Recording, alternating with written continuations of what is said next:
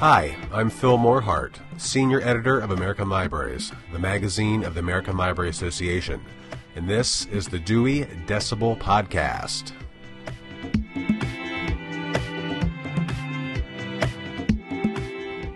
The Coretta Scott King Book Awards, an annual award honoring African-American authors and illustrators of books for children and young adults, celebrates its 50th anniversary this year. To commemorate the occasion, I spoke with 5 past winners and honorees about the award's history and importance in front of a live audience at the 2019 ALA Annual Conference in Washington, D.C. this past June. Joining me were Jason Reynolds, author of Ghost and As Brave as You, Jacqueline Woodson, author of Brown Girl Dreaming and Miracle's Boys, and Angie Thomas, author of The Hate You Give. Christopher Myers, author and illustrator of Black Cat and illustrator of Firebird, and Equa Holmes, illustrator of The Stuff of Stars.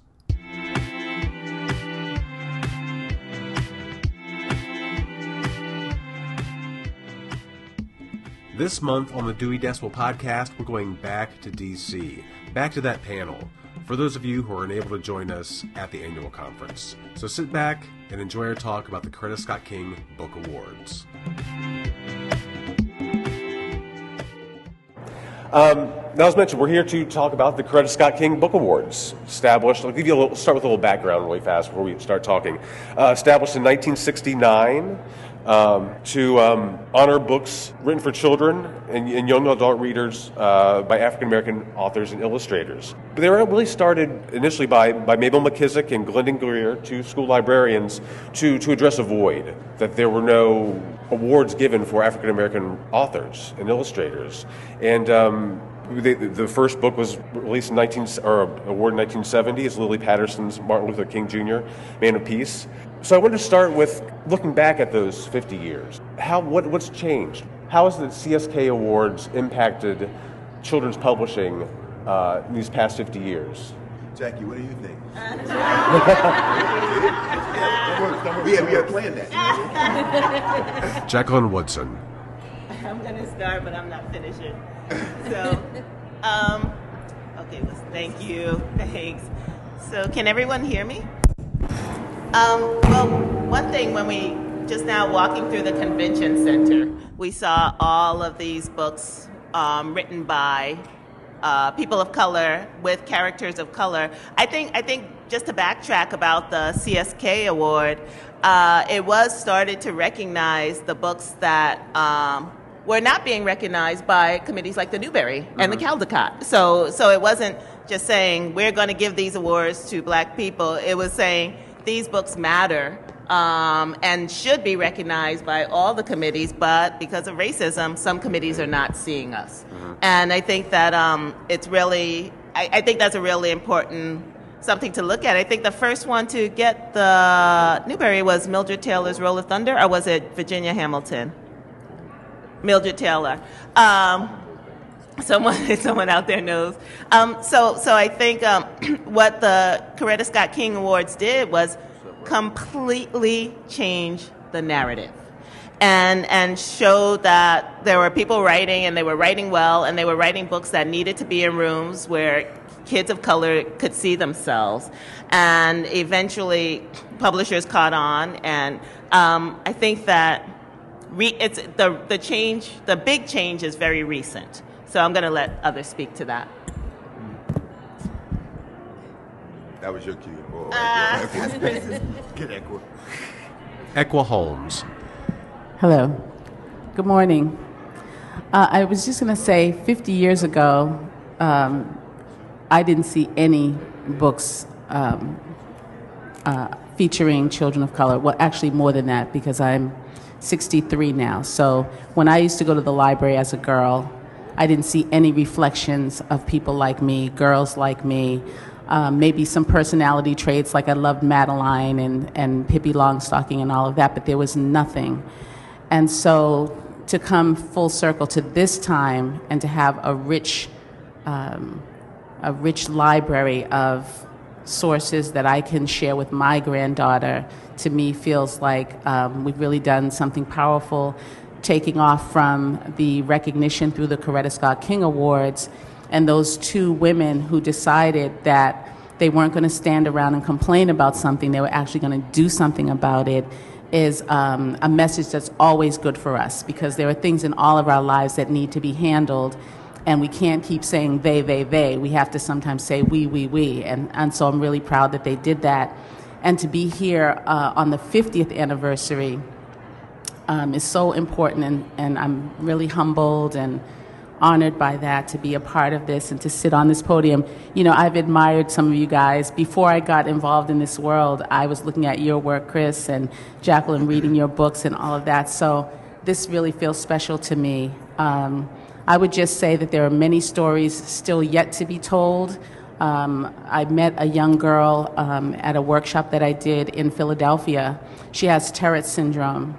She's about 8 years old, and she wants to write a story about a girl like her. And I could encourage her, because I can see what happens when you encourage people to follow their dream. That's how we're all sitting here today. Christopher Myers. One of the things that it seems to be a very popular notion in the world is the idea that you don't see these other communities. And I think the Coretta Scott King Award really said to people who, you are obviously seeing each other. We're obviously being around each other. You can't be, let's say, in D.C. and say, I've just never been around black people. That is a lie, you know. And books, awards like the Coretta Scott King Award have proven that lie, have said our communities are already there. We are already in each other's faces. We're in each other's worlds. Let us acknowledge that. Let us acknowledge both the ways in which we are already present, and also acknowledge the ways in which we have excluded each other from the tables, or rather, y'all have excluded us from the tables. Sorry. And I think that is one of the lessons from the Coretta Scott King Award, that I'm also interested in the idea that it has inspired a slew of other awards. And that strategy, I think, is something else with which that we should commend the founders of the Coretta Scott King Award. This idea that when you think of the Pour Bas Pré, when you think of all of the other kinds of awards that are saying, hey, we are already in community with each other. Let us acknowledge the fact that we are at this same table. And I think that that's part of the legacy that I haven't heard people talk about so much, is that all of the other awards that have come from this idea. For me, I think Jason Reynolds. you know, what I'm most fascinated by in terms of the Coretta Scott King Award is that the award itself and the inception of the award is in direct tradition and an alignment of all the other sort of experiences and things that we have had to do as black people in America, which is basically, at some point we have to make a decision to stop groveling for your confirmation, for your affirmation, and decide to love on ourselves. And so what the Coretta Scott King Award did for me was it said, look, you may not be recognized in this category or that category, but we have an obligation and a responsibility to recognize you within the home. And that's okay too, right? And that is valuable. When Jacqueline, in these spaces, when Jacqueline won the National Book Award, I'll never forget this moment, because I sit up under them, right? Like, we're all in conversation with each other, sort of, you know, through generations, right? And so I was fortunate to be with Jacqueline the very next day, actually here, right? Not too far from here, and we were talking about the news and how people were asking her certain questions around winning the National Book Award. And people kept saying, how does it feel because this is the biggest award of your life? And she said, Jason, and I kept looking at them like, says who? Right? According to you, this is the biggest award, but why is this award any more momentous than the Coretta Scott King Award, right? Which is what she was telling the press. And I think that is something that we all have to keep in mind. Like, this isn't some throwaway or like a favor. This isn't like a, hey, little black boy, hey, little black girl, just so you know we love you. It's like, no, you exist in this particular sort of like space in terms of craft, in terms of story, right? And we are going to honor you, not because they won't, but because you deserve it, and because they won't, you know?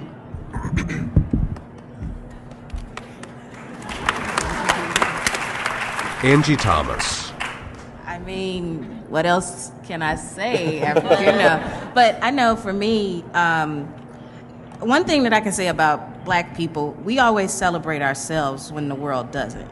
And growing up, I never expected the mainstream to celebrate the things that I enjoyed. They were always seen in a negative light. For instance, hip-hop. Let's look at hip-hop culture. Now people love it thanks to Hamilton, but, we were always othered.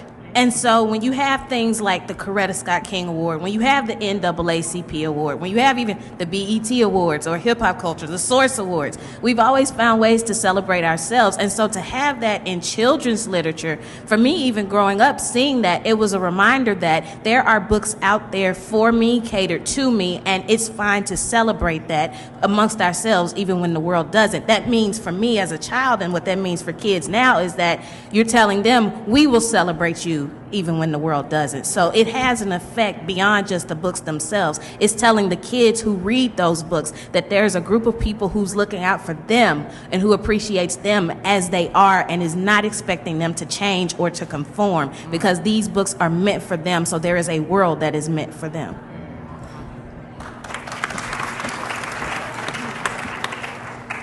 I want to talk about that a bit more. You mentioned books that you were reading when you were kids. What I want to know, I think some of our listeners might want to know, what were you reading as kids? What books had a big impact on you? And were a lot of them by Black authors? What was the last part? Were a lot of them by Black authors? Like, what books had a great impact on you as a child? I'll get mine out of the way. None, everybody. The answer, I'm sure you know this. The answer is none. On the other side, I read everything, and but you talk about legacy and standing in the, of course, the thing that I read every day was my father, Walter D. Myers, did 10 pages a day, and then later on he did 5 pages a day, and so I read that every day because you had to give a critique. That was your job as a child. Everybody worked in the house,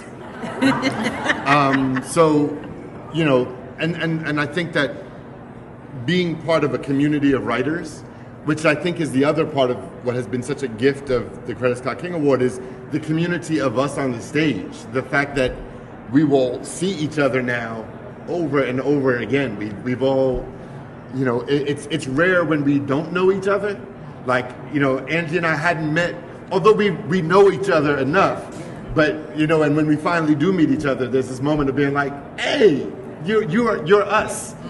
And that's another kind of real gift of the Coretta Scott King Awards, is this community of writers that we get to be a part of. Last night there was a moment when anyone who'd won anything stood up, and there was so much pointing across a large room saying, "Hey, there you are. What's up, man? How you doing? Oh, I thought you fell off. You didn't. You all right." And that's really beautiful. It's so true. What? You thought I fell off? No. You do fall off. I mean, there are months when we can't find you, like in Indonesia, someplace. Jackie's like, have you talked to him? And I'm like, yeah. She's like, why he won't return my phone call? No. It's with love, though. But it's with love. Where is Chris? Yeah, I think it's interesting in terms of what we read. I think part of it is that in spite of, we're here because of what we read and because of what we didn't have to read. I think so many of us are writing to fill that hole of the books that weren't there when we were young. I was lucky enough to have, as I always talk about, John Steptoe Stevie, which was a transformative book for me. And I was lucky to have eventually Mildred Taylor's Roll of Thunder, Hear My Cry, and Zia Lee, Virginia Hamilton, and The Bluest Eye by Toni Morrison. Like, I skipped right to the adult stuff where I could see mirrors of myself, as Dr. Rudine Sims Bishop talks about, because it's important to cite Black women, because Black women do not get cited enough in the text. And then there was Sounder, and Sounder could have taken me out. Because it was the book that white teachers were always given to me, saying, here's a mirror of yourself. And it was not written by a person of color, and it was It was about supposedly a Southern black family, and they never hugged each other. Do you remember? Like, I was like, how can they be Southern and never hug each? Something's wrong here. And then the only character in the book with the name was the dog. So, like, the messages that a book like that can give a young person who's trying to find themselves in literature, I thought, oh, I got to find an old white man to tell my story to so that he can get it published for me. And, you know, I got to get a dog. But I think in thinking about that and thinking about kids having those mirrors and windows is so important to read those books and know what the bigger messages they're giving to young people are. I mean, Mildred Taylor, Roll of Thunder, Cassie was my hero. You know, John Steptoe, Stevie was my hero, and Sounder was not. You know, I liked the dog. I was sorry he died. But that wasn't a book that pointed me in this direction. Or it did point me in this direction because I said, I'm going to fix that. You know, I'm going to fix the fact that this is the book in the room that got the medal, so all the teachers feel like it's the book that everybody needs to read. And I'm not saying that that book should be censored. My kids have never read it, but I am saying that I'm glad that I'm living in a time where we have all of these options.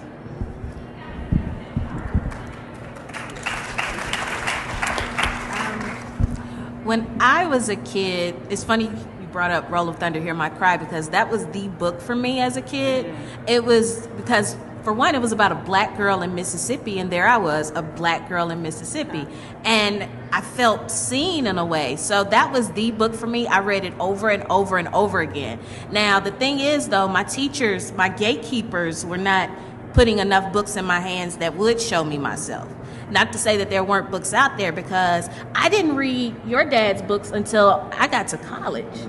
Because my teachers weren't putting them in my hands as a kid, and I'm like, why is that?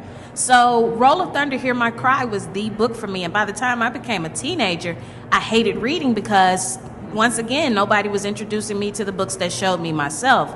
I felt like I wasn't being heard even. And because of that, my narratives, I got the narratives that I needed from hip-hop music. So rappers were telling the stories when books didn't.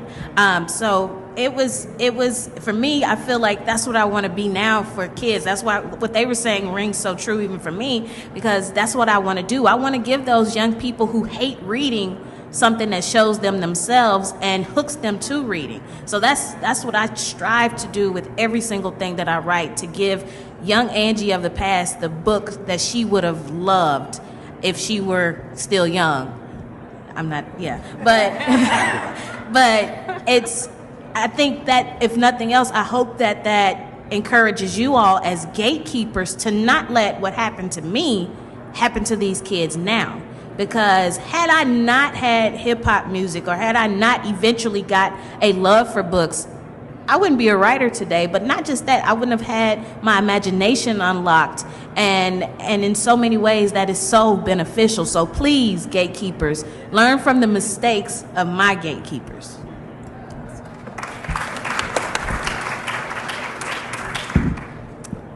Angie, you are still young. Enjoy.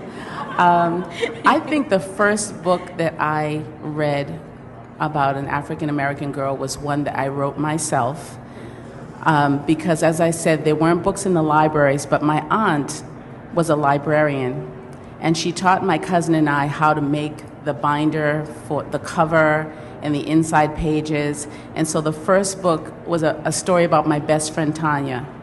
And I remember after putting it together with the drawings and the text and probably terrible printed handwriting, I felt really proud of that my story was now in a book. True, it wasn't as polished as the books in the library, but it still had a binder, it had a cardboard cover, it had color, it had a beginning, a middle, and an end. And my cousin also wrote a book that day. And I think that was a seed that was planted in us as very young. In fact, we're going to be doing a book together very shortly.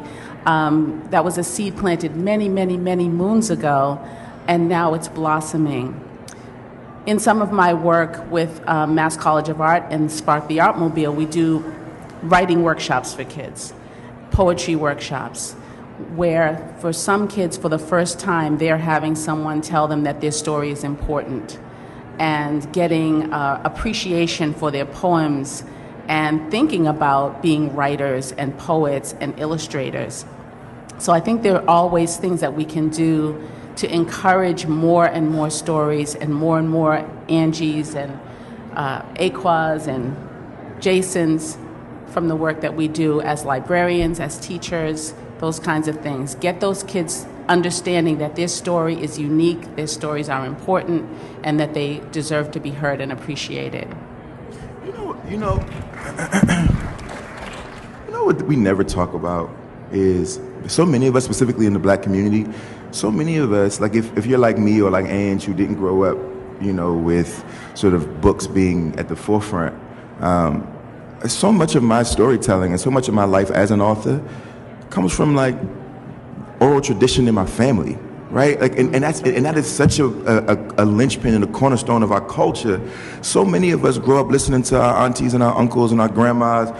We in grown folks' business, and you listening to them tell their stories, right? Every holiday we get around, and everybody get a little loose, and they get to talking, and you sitting at the table listening to your elders tell their stories or reminisce about what it was like for them to grow up. And even though it seemed so far away, you knew you were directly connected to it because the language was your language, and the food that you're eating while you're listening to them is your food. Mm-hmm. And so there's a sort of internetwork that is happening, and you happen to be a part of it, and it almost feels like intrinsically that element becomes a part. It tethers itself to you, and we don't talk about it often enough because we work in the written word. But there's no way I can work in the written word while also divorcing our oral traditions, right? Everything about my life and everything about my work, and I'd be willing to go out on a limb and argue for all of us that everything about our work, so much of it is rooted in our oral traditions, which came far before any of our folks had an opportunity to sit on the stage. And I think we have to figure out ways to continue to bring that up in public spaces.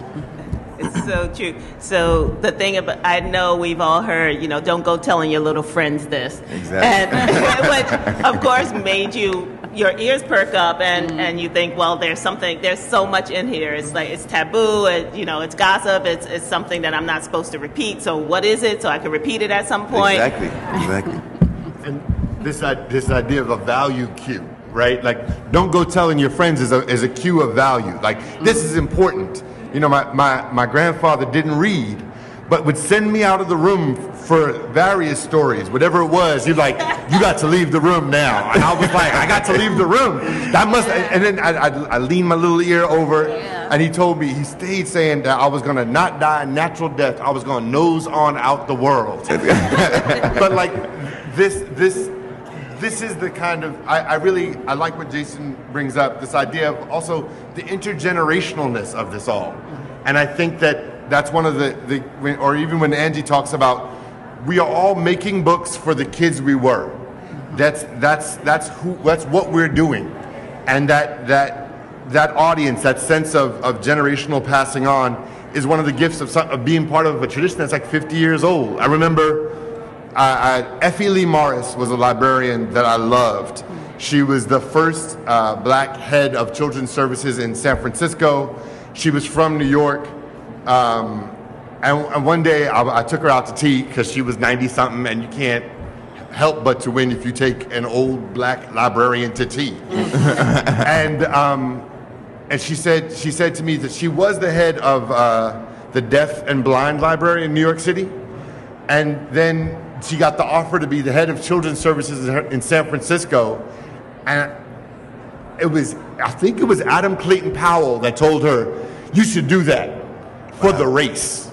Wow. And just that sensibility of doing something for the race, it made me want to, like, any book I made, anything I want to do right by us. Yeah. And that responsibility and that gift of carrying on those oral traditions of saying of making the value from the things that have not been valued. All of that is a weight we gladly take on. Absolutely. I want to talk a little bit about the awards themselves, as far as the award ceremony and winning the award. Because I know if some of you've been to the Youth Media Awards, it's a crazy morning. There's excitement and energy and screaming really early hours in the morning, and the CSK Awards Committee, they call the winners and honor books at like 5 in the morning, and I was wondering what do you remember about winning your first award or winning your first honor book, like that experience? What was going through your head? How did it affect you? And I guess the follow-up would be, how did that affect your career? How has winning an award, being associated with the CSK Awards, affected your personal career? Yeah, so for me, so winning the award was a trip. When I was nominated for the Steptoe, actually every single time I've won this award, I never answer the phone. And the CSK committee get so upset, and every single time I've won, I've never answered the phone. And then they call back, and it's a whole thing. Or the first time, I think, didn't they call you? They called somebody, called the publisher. Everybody's sort of looking for me, and I'm like, I don't think I had any service, or my phone was off. I'm sleeping. I'm just kind of like, because you don't really expect. It's tormenting to expect, right? So you just kind of got to try to hey, whoever wins, go you. I'm gonna get some sleep, right? And so they called up. When I finally get in touch with them, this is like hours later. So my first call was at like 9:30, 10 o'clock. And by the time I got to them, they was like, bro, no, the first year I didn't get I talked to you. You texted me because I was in the bed chilling. And Jackie texted me at 9 o'clock in the morning, like something, some sort of expletive and exclamation marks, right? And I'm like, what's up? Good morning. What's happening? Man? Are you not watching? Do you remember this? Like, are you not watching it? Watching what? What are we talking about? And that's how I find it. It's funny now looking back on it, because we had that. Jacqueline Whitson is the person who told me that I won my first Coretta Scott King John Steptoe, which means a lot more in this particular moment. And then there's the actual ceremony, which I'm sure we'll all talk about, which is, of course, is to me the greatest part of ALA. I think it is by far the most incredible part of this entire experience. In terms of what it did for my career, for me, I believe that had it not. First of all, I want to say this. I was fortunate enough to come into this industry the second time at a time when I felt like I was given time and space to develop. So because my editor and because my mentors and because of the people that I was fortunate to have coming back into this industry, I didn't feel any sense of urgency to do anything except for continuing my work. But there was no extra weight on me. Right? So this award for me was like, oh, this is really cool. What I did not know due to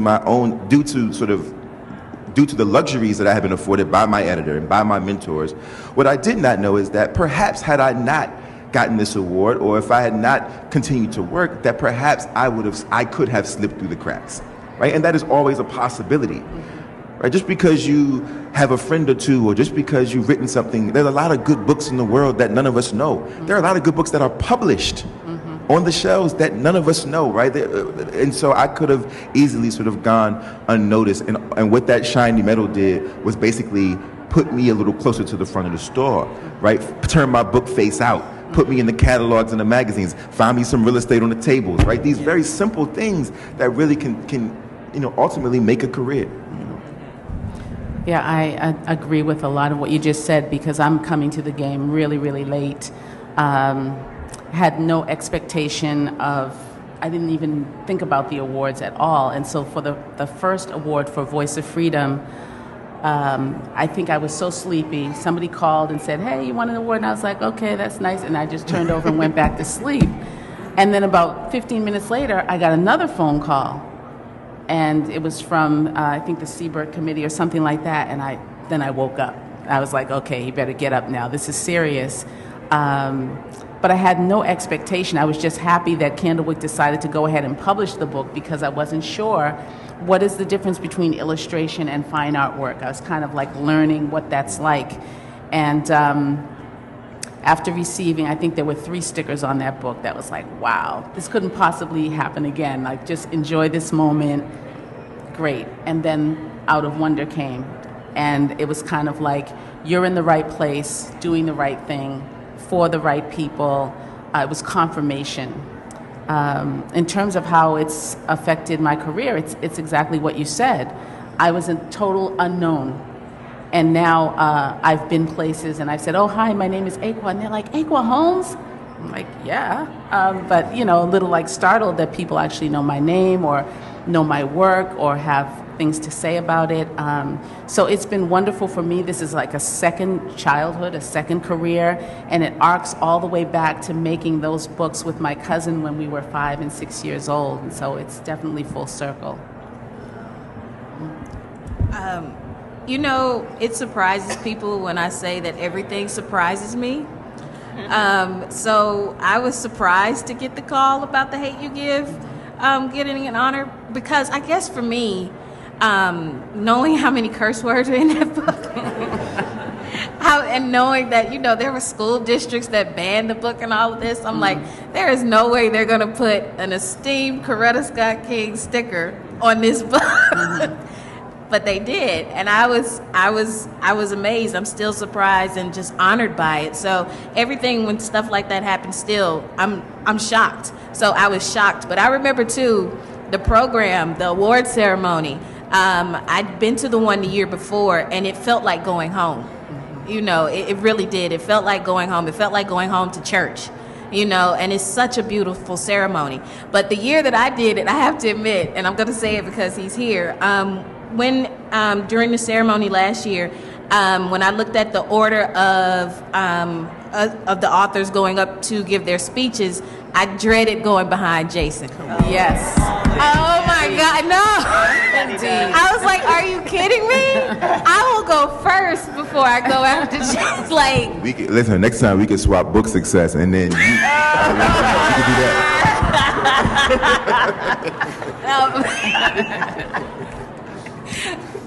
You know what? Anyway,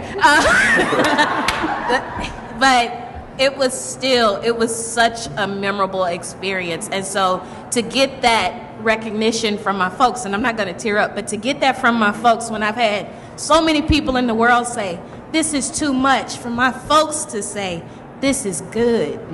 That meant the world to me. So I was like, y'all can ban it everywhere. I got a CSK. I'm good. You know?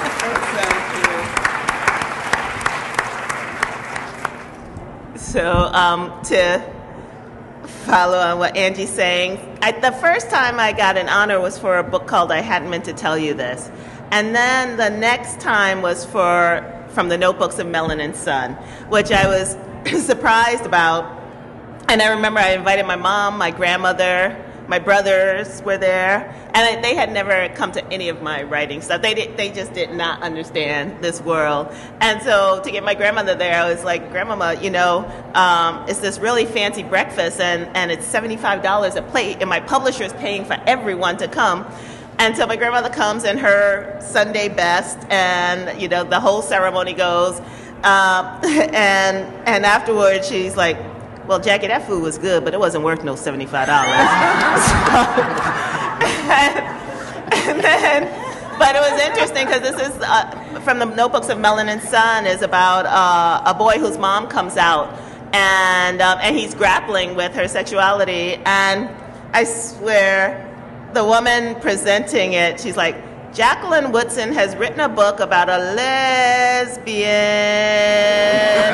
And I felt like that word lasted the whole Sunday. And I'm like, you know, it was before fluid or queer or anything else, but I was like, oh my goodness, that word in this church lady's mouth. So, but again, it was I was surprised that was a book. And again, they said, we see you. And how many have been to the CSK ceremony? Okay, so about less than half. Get there, because as it is a very spiritual, magical, healing, unifying morning. And it really is about family in so many ways. I've never felt like I have so many aunts and uncles as being in that room. From the all of the, like, the honor and the love of, like, we love what you've done, you love the work that you've done, to, like, the way that your aunts and uncles will, and are you wearing that? Yes. You know, oh, that's what you're wearing. All right then. Javaka. Right. Remember Javaka, was that last year? Javaka? When he came with the flip-flops on? Yes. And them people in there was like, look at this boy here. You know Got flip flops on and the correct seat. the winner of the Coretta Scott King Award. You can't sing, lift every voice and sing with flip flops. Isn't that in the rules? But they also tell you, you have these people, these elders in your life that you haven't met yet, and they'll come up to you and they'll also say, I just want to let you know I'm so proud of you. And there's something about it, right? I'm so proud of you, right? Not what you've done. I'm just proud of you. I'm proud of you. And they'll give you hugs, and their kids will come up. You got to take pictures with the babies. I mean, it's like a big old family reunion. Yeah, but I will tell you firsthand, your kids cannot be ill-behaved. So that's all I'm saying. My kids have learned. You remember that one CSK breakfast where they beat Jackson? No. Really the blackest thing of ALA. Right? You all should come, by the way. Yeah. I saw this video this week. It was you, Jacqueline. You were interviewing Jason in a bookstore in New York City, and you were talking to a bunch of kids, and they were giving you questions. And it was an amazing video to hear their reactions to your work. And I wanted to know if can all of you share very quickly before we have to wrap up some of the reactions that you've gotten from your readers to your books. Well, yeah. I mean, for me, yeah, it's a little overwhelming. I mean, Ghost, of course, did what it did, Long Way Down. Here's what I will say, very quick anecdote about that day. There was a young man in the audience who raised his hand. He couldn't have been 11 maybe, and he raised his hand and he said, why don't you ever write white characters in your books? Which for me felt like a really poignant question coming from an 11-year-old, right? Because it's coming from an honest place. He really wanted to know, why don't you have any white characters in your book? And it's interesting because you could feel the adults in the room start to get a little like, how's he going to answer the question? I have a rule. I'd answer the questions honestly because young people are human beings and they can handle honesty.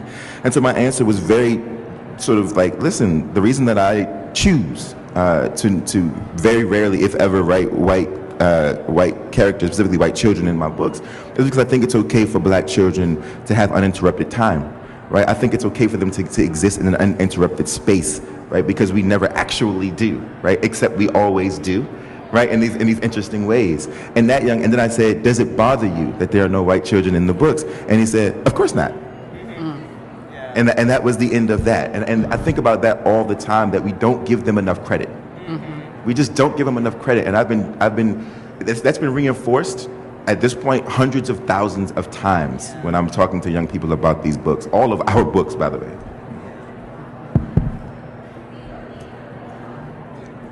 Kids hate y'all books. They don't like y'all. One that really stands out to me, it wasn't like a in-person interaction, but I got a letter from an 8-year-old boy who'd read The Hate U Give. And initially when I read the letter, when he said, I'm 8 years old, and I read your book, my initial reaction was, oh no. You know? Because I'm like, you're 8.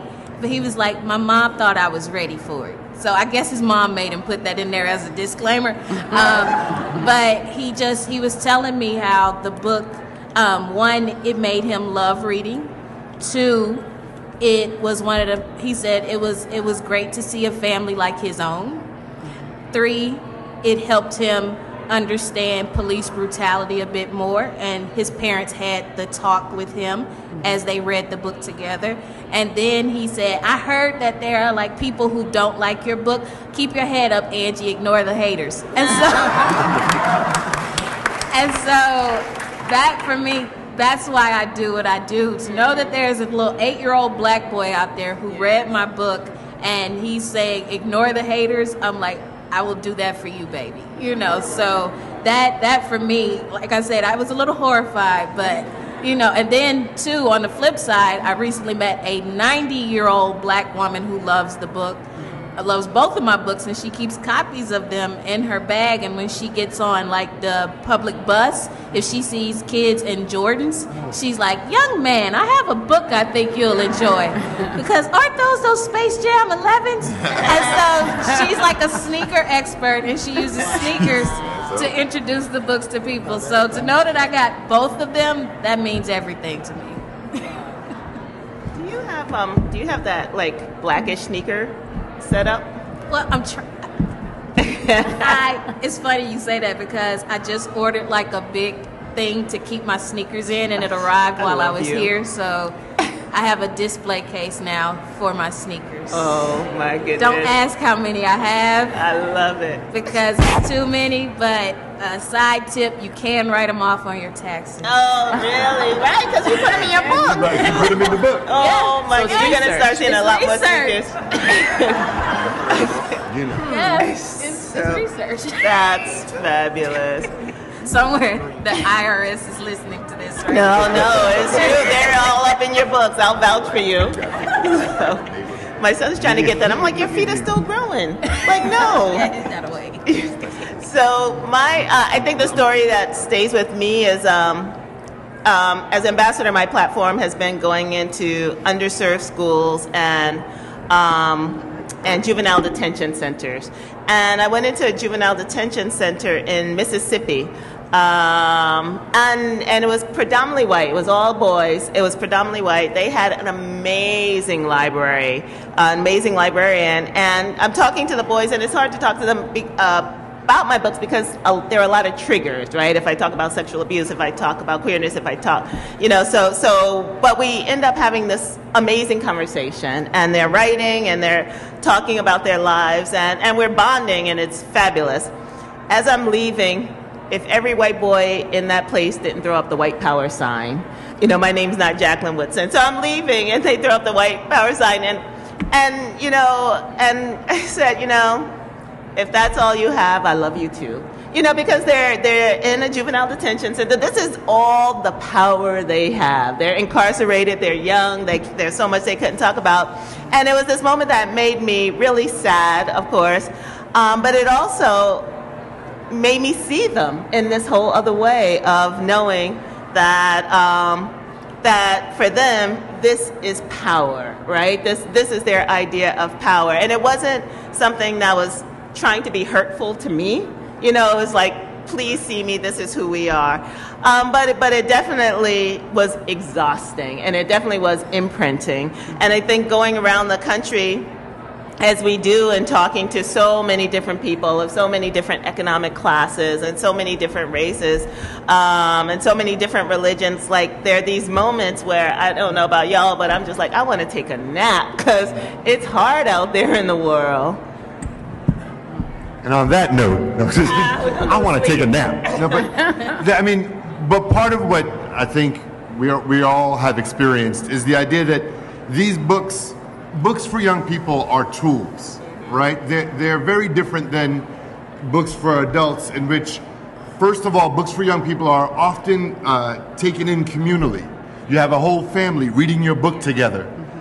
And then they're given to kids as tools for how to find themselves, how to make sense of their lives. If you're a young white kid in a jail in Mississippi, or if you're a young black kid growing up in Harlem, Jason just reminded me, old Harlem or new Harlem, either one.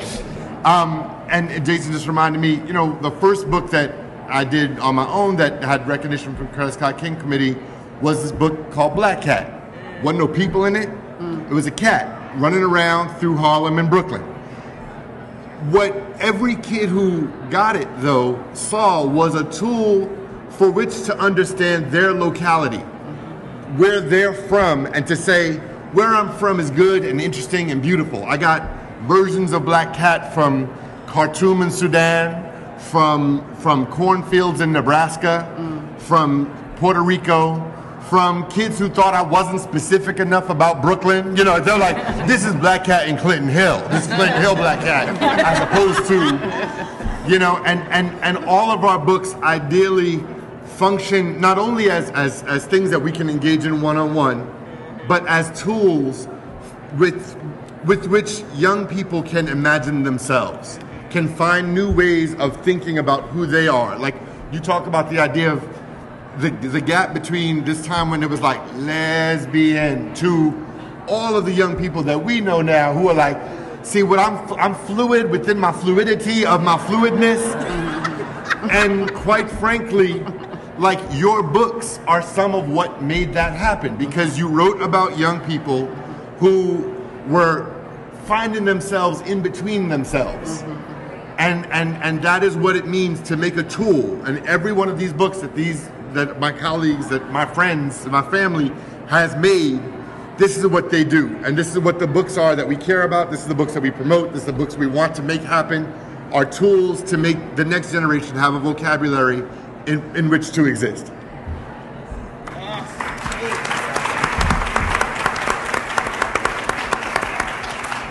I would just say that I feel like my work as an illustrator is in partnership with the authors.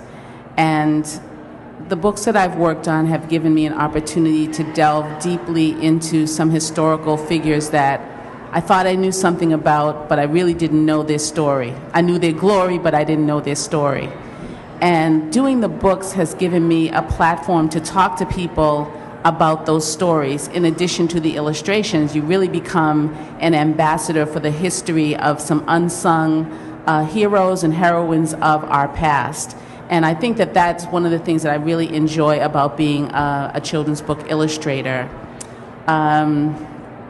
In terms of what I've received back from children, I would say I've received so much love in the form of the questions they ask, the comments they make, the letters I receive, not just from children, but from librarians and teachers, that they're able to take these books and build lesson plans around them, expand the worlds of the children that they're working with, or even expand their own awareness of the history of African Americans in this country.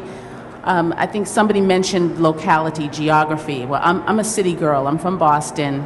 So exploring the life of someone like Fannie Lou Hamer, who grew up on a plantation, gives me a real respect for how place affects who we are and who we become. And to be able to share that with kids who have never seen a cotton field, never seen a piece of cotton, or understand what goes into the harshness that went into that lifestyle. So I see these books as ambassadors for our past, for our history, and I'm just proud to be a part of that moving forward. We have unfortunately run out of time. Jason, Christopher, Jacqueline, Angie, Ekwa, thanks so much for joining us this morning. Thank you. And thank you. Thanks for coming out bright and early.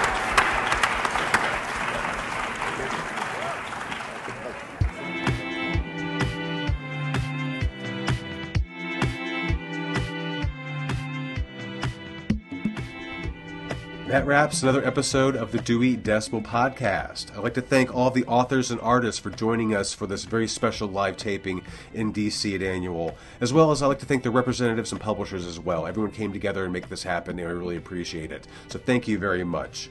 Join us next month for our International Edition episode, where we turn our gaze overseas to look at innovative library programs that have won the ALA Presidential Citation Awards this year, and more. So please, join us next month.